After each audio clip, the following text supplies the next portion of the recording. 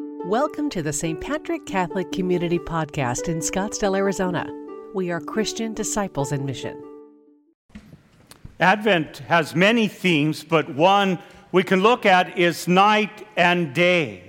And for us as human beings, it's really difficult for us to see at night, to be out and about, especially if we're not in the city where there's many lights. It can be very difficult with that.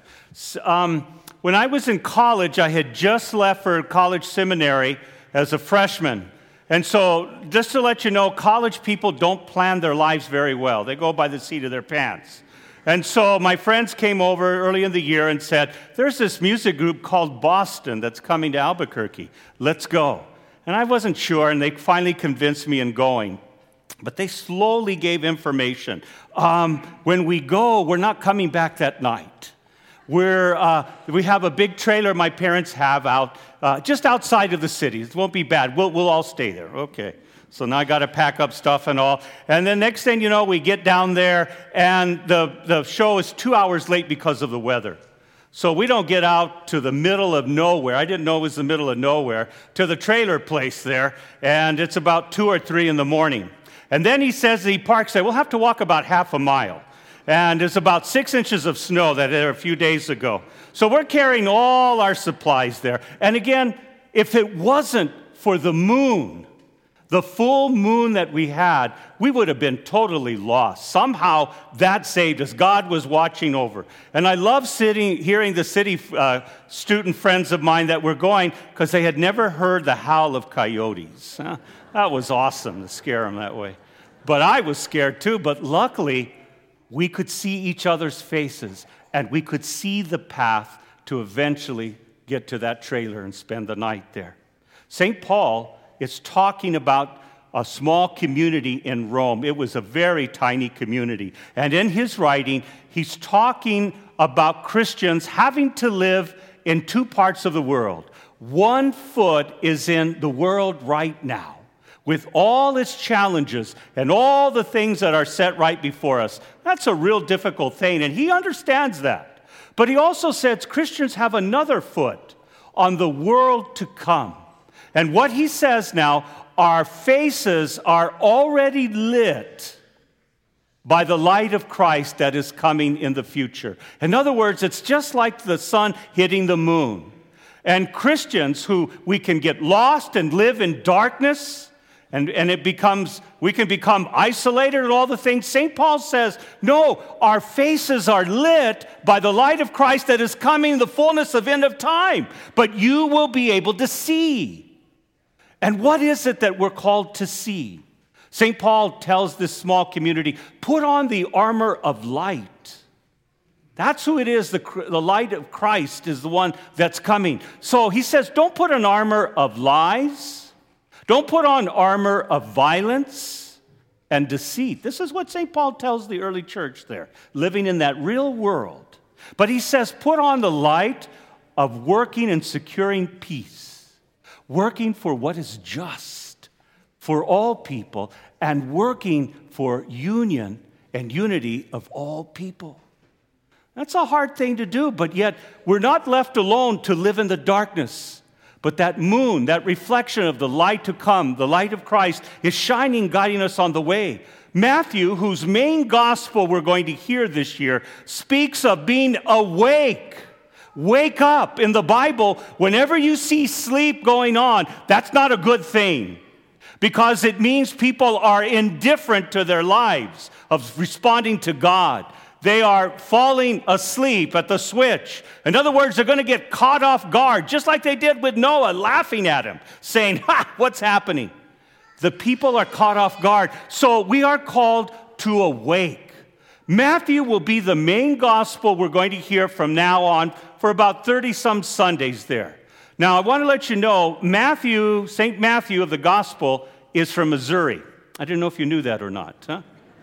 He's from Missouri because this is what he says to us Christians who read his gospel. Talk is cheap. Show me. Show me what it means to live faith. And that's what we're going to hear for the entire year from Matthew. He is not impressed with people yapping. talking pious, holy things, wishing that one day this will happen in our life. Matthew says, all that is cheap talk. Put it into practice. And what we put into practice is that we are expecting Jesus to come again. Now, the early church, even Jesus and St. Paul got the timing wrong. They thought it would happen at any moment, and it hasn't. But we are not to be caught off guard. St. Matthew puts ethics into our waiting for the second coming. In other words, now is the time to take care of our brothers and sisters. Now is the time to respond of love of neighbor. This is what we do. We just don't wait till the end of the world coming and saying, we hope we're taken up and everyone else is left behind. St. Paul and Matthew says today, love neighbor. Don't just simply talk about it. Put it into action. Starting now until Lent time, we are going to concentrate on the word proclaim. We've talked about the need of gathering, of God's plan to gather all people at the end of time, but the importance of all humanity to gather not only for Mass, which is the highest form of love that we can show God, but in all our gatherings together. Now we move to proclaim. And what happens in the gathering is stating what the purpose of the group is and what is truth. Proclaiming could be, why are we gathered here today at this meeting? Well, because our aunt is celebrating her 95th birthday today. That's what we're proclaiming. We're proclaiming that we want to get together and know our neighbors, so we invited you for barbecue. And that's the purpose of this gathering. We are proclaiming what is true, that someone's getting married, someone's getting baptized, someone just needs to not be alone, or we're just gathering together because we heard you had a good recipe. But also there can be serious things. We're gathering to talk about a serious issue. We're talking about praying together. We're talking about what can we do as a neighborhood, as a church, as a family. We are proclaiming what is true. And so in a world where you and I are struggling with lies, there's lies every day. And many Christians believe the lies. What are we proclaiming? What is true? Now, don't get discouraged because in the time of Jesus, lying was very prevalent. Now, when you and I go to confession or we look at the 10 commandments we broke, here's where we miss. Because we look at the second commandment and saying, don't use the Lord's name in vain. Well, most of you will go, that's easy, I don't cuss. Or I use other cuss words that are better. But I never use God's name that way. Oh, that's awful. Well, if that's all it is, then any moron can do that. It's do not use the Lord's name in lying. That's what people were doing.